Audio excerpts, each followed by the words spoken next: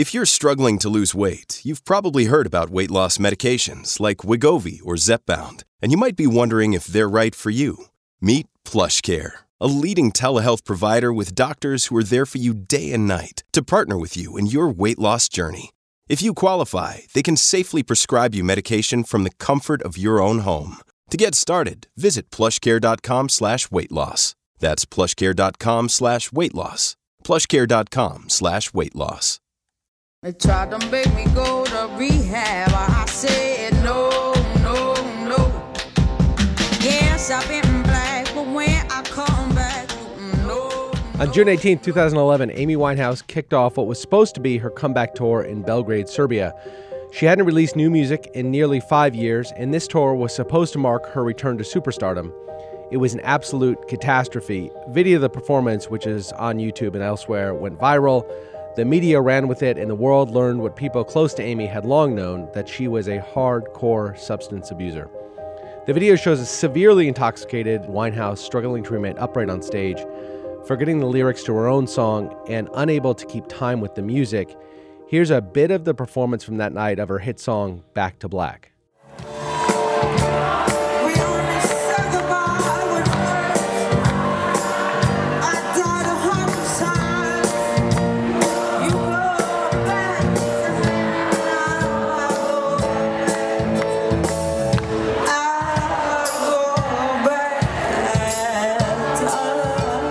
Always small in stature, Winehouse is downright skeletal, Derek, as she sways awkwardly on stage, barely staying on her feet. The crowd's boos get so loud at times it sometimes drowns her out altogether, and at one point, Winehouse begins crying, slumps to the stage. She eventually lifts herself back up and tries to continue, but a few minutes later, she whispers something to her band leader and walks off stage. It was the last time anyone would ever see her perform. I'm Jason Beckerman. I'm Derek Kaufman. And this is The Last Days, Amy Winehouse.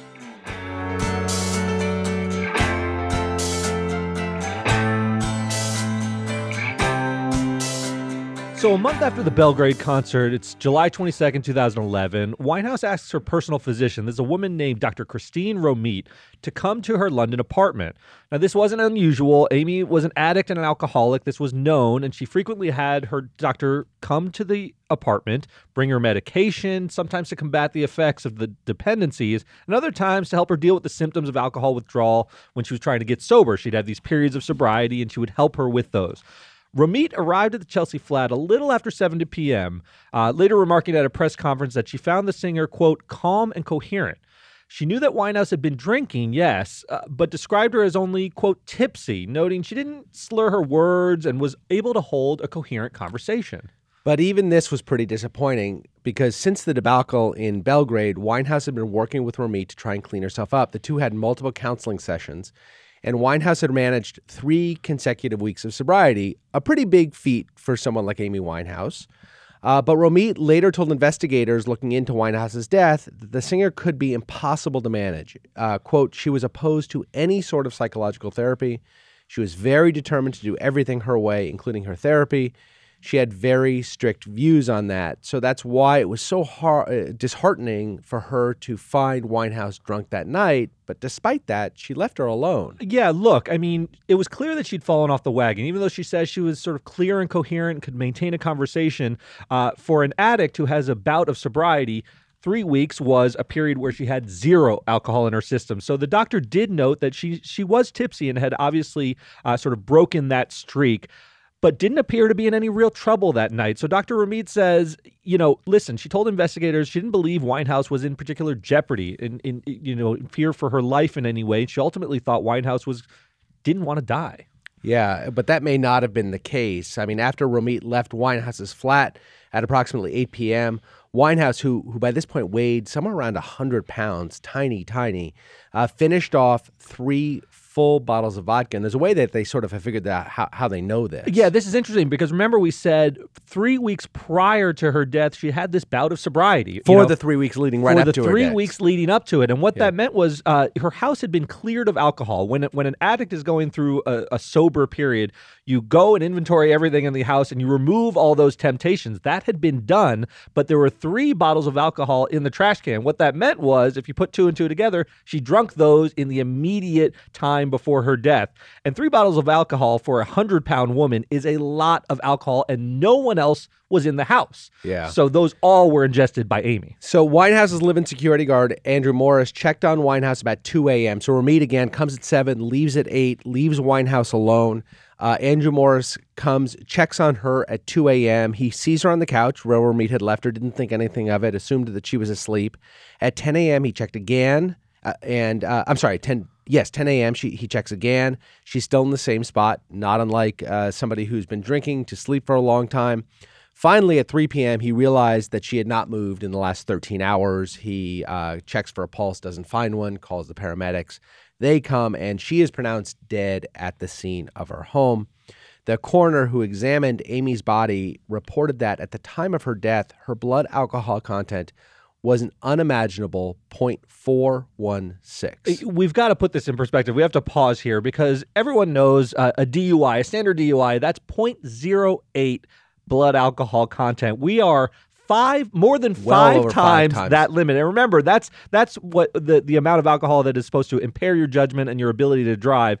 Anything over 0.3 is considered alcohol poisoning, right. And we're well beyond that as well. Alcohol poisoning is when the alcohol saturation in your bloodstream prevents the oxygen from reaching your vital organs and maintaining your bodily systems. So at this stage of alcohol ingestion, a person typically loses control of their reflexes, and they often lose consciousness. So getting up to a 0.416 is actually physically difficult to do because you're often so drunk at that point, you're out of it and can't ingest more alcohol. Right. If an individual does manage to keep drinking after 0.3, which is very difficult to do for the points you were just saying, as Winehouse's did, the various bodily systems invariably shut down, Derek.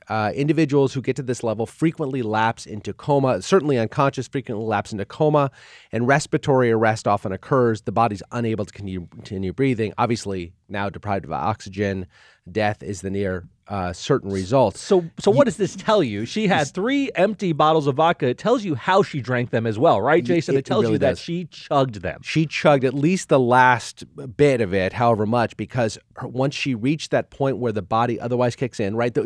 Your brain lapses into coma, lapses into unconsciousness to protect you. That's right. But the brain has to know the danger is there. If you drink so fast that the body doesn't have a chance to absorb into the bloodstream, your body doesn't have a chance to lapse into that coma, to lapse into unconsciousness, to stop you from drinking. Therefore, you power right through that. All of a sudden, by the time it hits your bloodstream, you're at a level that the body's just not going to be able to maintain. That's right. She got ahead of her brain signal, and this is precisely what the coroner ended up saying happened to Amy. At some point in the night, Amy's bodily systems just stopped functioning, leading to that complete respiratory arrest and death. And she was only 27 years old and literally had drunk herself to death. Yeah. Blame for Amy's death was pointed in 2 primary directions after her death and in the months that follows. First, at Amy Winehouse's father, Mitch Winehouse. Mitch Winehouse had walked out on his family when Amy was 9 years old for another woman. He was accused of rampant infidelity, and articles at the time of her death accused Mitch of abandoning Amy and her mother. But according to Mitch, he says that's not true, and there was a lot of back and forth, and this was very publicly fought out. There were inquests in Britain at the time. But Mitch says it's not true. As a matter of fact, he says that he maintained a relationship with Amy. She stayed with him for long periods of time on weekends, he said, and the father and and they maintained a pretty decent relationship. But there are 4 things that we know for certain. 1, Amy started moving sideways about the time that he left when she was 9 years old. She was kicked out or dropped out, depending on what you believe, from a number of schools when she was, from the time she was 10 to basically 14, 15, 16, including these various theater schools. She had shown herself to be a pretty prodigious musical talent early on. She went to these theater schools, but she was kicked out of a number of these that her mother and her grandmother had enrolled her in. And it's also around this time, during this, formative years, that Winehouse began drinking heavily and smoking pot. And then, what happens, what we've seen happen in the past, and around 2003, when Amy releases her debut album called Frank, he all of a sudden reemerges into her life and starts being sort of a public figure next to her as she's getting more fame and more wealth. Yeah, look, this is not unique to Mitch, who's a colorful figure in his own right. And in the wake of her death, you learned more about who Mitch was as a person. But he's not the first parent to sort of leave the family in the early going and then attempt to reinsert themselves in the life of a child who is attain some level of fame or celebrity. And this is not to impugn his motives entirely. There's not that there's no love in these families. Look, LeBron's dad came back into the picture. Shaquille O'Neal's biological father reached out to him at some point, on the Ricky Lake show, and sort of famously. So this happened. We have a recent example of Jamie Spears. Obviously, he didn't necessarily leave Britney, but nevertheless, there were a lot of accusations that he tried to parlay his daughter's wealth into his own fortune or whatever it is. And so these accusations are leveled against Mitch. Mitch says not true. I've been there for her all along. But nevertheless, it does appear that he really became a more active person in her life in 2003 when she starts to get more famous. But then the fourth and most sort of difficult thing for Mitch to explain is that he became a powerful ally to Amy in her efforts to avoid rehab. There was a very famous incident in 2005. Amy had fallen and badly cut her head after a night of drinking. Her friends and her business team and managers were begging Amy to get help. They had sort of a bit of an intervention. But Amy resisted, and along comes Dad, Mitch, and he takes his daughter's side. He justifies her position by saying, this was after her death, he came back and said this. He said, look, she wasn't drinking every day, and she was no different than a lot of kids who go out binge drinking once in a while. It doesn't mean she needs rehab. This is the key complication for Mitch in his character, because a cynical person is going to question the motives of a father who comes back into his daughter's life when she starts to attain fame and then tries to keep her out of rehab, perhaps to keep her working and perhaps to cash in on the moment of her largest amount of fame and really sort of keep her musically inclined, even if the alcohol is enabling some of the worst behaviors. Right. And look, we don't want to go too hard on Mitch. These are things people were saying. There's nothing to, there's no smoking gun either way to show what Mitch's motivations are. But in the wake of Amy Winehouse's death, this was the finger primarily, we'll talk about her husband in a second, but was pointed at Mitch. And these are the kinds of arguments that they were making. And in fact, they pointed to Amy's song Rehab, where she specifically references her father's role in keeping her out of rehab. I ain't got the time, and if my daddy thinks I'm fine, just try to make me go to rehab. I won't go. So talk about one other person in Amy's life who really the finger was pointed at most directly about her death. Yeah, the second person most often blamed for playing a role in Winehouse's death is a man named Blake Fielder Civil. This was Amy's husband from 2007 to 2009. And boy, did he introduce her to some really bad habits. They met at a pub in 2005. They're quickly inseparable. It's apparently sort of a torrid affair. At the time, Winehouse, she's only 22. She's a young woman at the time. She's already achieved some fame with the release of her 2003 album, Frank. She'd become well known in the British music circles, though, already as a heavy drinker and a pot smoker at this point. Fielder Civil, however, is into quite harder drugs, heroin and crack cocaine. And he admits after she died that he introduced her to those drugs. So now you have someone with addictive tendencies. Amy Winehouse has already shown that she likes the drink and likes a little pot. He's now introducing her to that world of hardcore drugs, and that is a very volatile combination. They end up getting married in 2007, but the shared addictions and the behaviors lead to a series of highly publicized arrests and infidelities, allegations of domestic violence. Things end messily in 2009, but it obviously left a wake of destruction in his path. Yeah, and just to clarify about the infidelities, the domestic violence, they were cast in both directions. Sure. And there's a lot of evidence out there that Amy Winehouse was as guilty, if not more guilty, of A, the infidelities, but B, the domestic violence as Blake was. So she was really in a bad place. The relationship was obviously in a terrible place.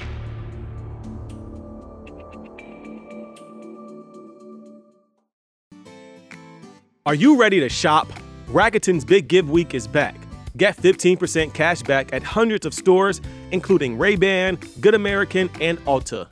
Rakuten is how in-the-know shoppers get the best savings. They shop the brands they love and earn cash back on top of deals. During Big Give Week, May 6th to May 13th, the cashback rates are even bigger. I'll be shopping for apparel and electronics, and you can save on everything you need for the summer, like clothing, outdoor gear, and travel. Join today for free and get an extra 10% cashback boost. That's an extra 10% cashback on top of Big Give Week's 15% cashback. You won't see higher cashback rates than these. Just go to Rakuten.com or download the Rakuten app. Rakuten, Rakuten. Shoppers get it. But as tumultuous as a time as this was for Amy, it was also a time of true genius. Her debut album, Frank, as we talked about in 2003, was a critical success and established her as an up-and-coming artist. But it didn't sell very well. But with the release of Back to Black in October 2006, she established herself as a bona fide musical star, a musical genius. It was produced by Mark Ronson, got a lot more fame, brother of Samantha Ronson, but also the producer for Lady Gaga and a ton of other people. The album, Back to Black, is largely autobiographical and directly inspired by her addictions, her relationships with her father, and with Fielder Civil. It's what's fascinating to me is that the addictions and the sort of problems she had were front and center in her art. Yes. You know, these weren't things that she was battling in the background and then doing pop songs and frivolous stuff. You write what she you know, was writing right? what she knows. Yeah. We already talked about Rehab, the enormous hit and often listed among the best songs of the decade, obviously very autobiographical. But the most self-aware and perhaps, in my opinion, the most brilliant song is the title track, Back to Black, which is a really dark exploration of addiction, infidelities, breakups, and reconciliations. We only said goodbye with words. I died 100 times. You go back to her and I go back to black. And then there is the really sublime Love is a Losing Game, which is such a deeply pessimistic look at love and life. It's really heartbreaking when you consider it in the context of her eventual breakup with Fielder Civil and then her obviously loss of life. It's really heartbreaking to listen to in that context. Over a futile art and laughed at by the gods, and now the final frame. Love is a losing game. Yeah, it's difficult to hear those songs given the context in the context of her life, but Back to Black itself as an album remains one of the most critically and commercially successful albums of all time. I want to make sure that people understand that Amy Winehouse wasn't this critical darling who then became hugely famous in death. It wasn't like that at all. Back to Black was the #1 album in Britain in 2007, and today is the 12th highest selling album in British history. And there is quite a list of people in British music history. The only artists above her in the history of Great Britain music sales, the only artists above her are Queen, ABBA, the Beatles, Adele, Michael Jackson, Pink Floyd, and Madonna, and Dire Straits and Oasis. Which one of these does not belong? Which one of these two does not belong? So it's pretty incredible. I mean, when you lead, everyone thinks if you lead the British charts, it's less meaningful than the American pop charts. That's not the case. The British invasion, a lot of great art comes from Britain. Of course. And so she is a huge artist over there and remains so. The Guardian named Back to Black in 2019 one of the best album of the 21st century. Rolling Stone named it the 33rd greatest album of all time. So this is not someone we are larding with lots of praise. I think we've forgotten death. her career was so short. I think we're forgetting how enormous she was for a brief moment in time. I mean, the 33rd greatest album of all time, according to Rolling Stone, is real high praise. The Guardian, which for those of you who don't know, is the preeminent voice of culture and news in the UK, and it calls it the greatest album of the 21st century to date. It's pretty impressive stuff. It's pretty incredible, but at the height of her fame, she's also at the height of her troubles. So in 2008 Grammy Awards, Winehouse takes in 5 Grammys. She gets Record of the Year, Song of the Year, and Best New Artist among those 5 Grammys. However, she's not there to accept it. She can't be in Los Angeles to receive the awards because the U.S. Department of Homeland Security refused to grant her visa due to, quote, well-known use and abuse of narcotics. So Amy Winehouse, although she's experiencing... how, honestly, not to make too much light of it, do you know how in trouble you must be with narcotics to not be allowed to come to the Grammys? I mean, this is a place that has... the music industry is rife with people who have substance abuse problems. Sure, recreational drug use is rampant, and serious drug use. And many of them come in from overseas in order to attend the Grammy Awards. Her substance abuse was so well known, was so often talked about, that Department of Homeland Security said, look, we're not going to grant her a visa to come in. I mean, indeed, far from bringing peace to her life, the enormous success of Back to Black accelerated this downward spiral, Derek. Friends and doctors have said Winehouse became more deeply involved with alcohol and drugs in late 2007. So we're talking about, during the year following Back to Black, when she's on this triumphant tour, she cancels dozens of shows in Europe, citing exhaustion. You and I cover a lot of people who cite exhaustion as sort of the you see it in sports as well. Right, the euphemism for addiction often the time, Yep. or for drug use it's often used. Later that year, the Sun newspaper published a video allegedly of Winehouse smoking crack cocaine. In early 2008, she's hospitalized for an alleged overdose, and in her system reportedly is a mix of heroin, ecstasy, cocaine, ketamine, and alcohol. Yeah, these are heavy-duty drugs. She's doing them all at once, at the same time. So they're all in the system when she checks into the hospital. This incident apparently got through to Winehouse, and according to many, she stopped doing drugs, but her problems with alcohol intensified.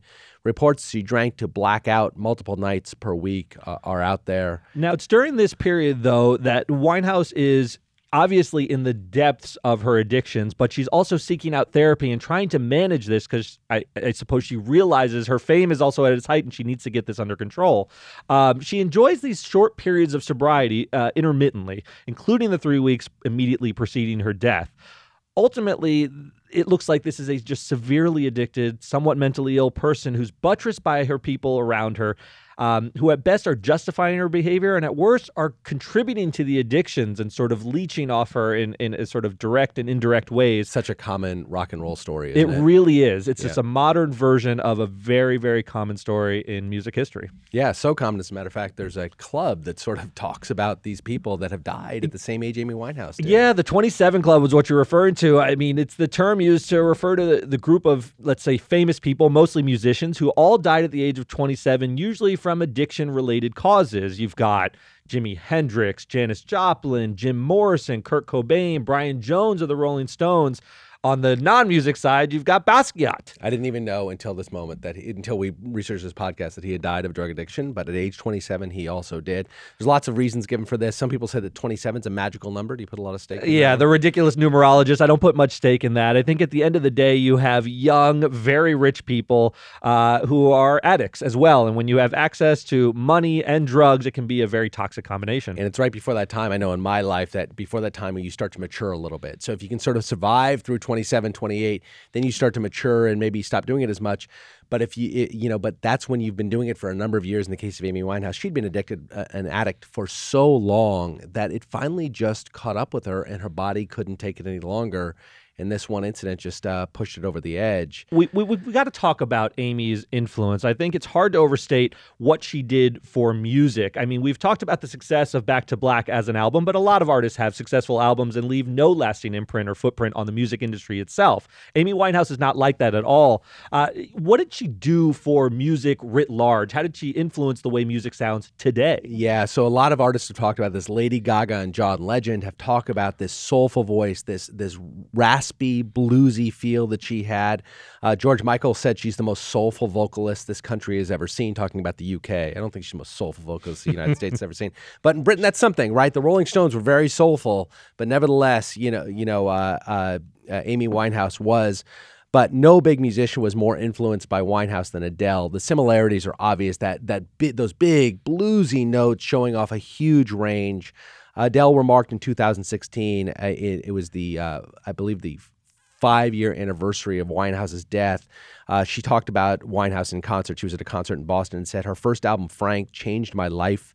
I used to see her on TV or in magazine shoots with a pink electric guitar, and I used to think that she was the coolest motherfucker on the face of the earth. Because of her, I picked up the guitar, and because of her, I wrote my own songs.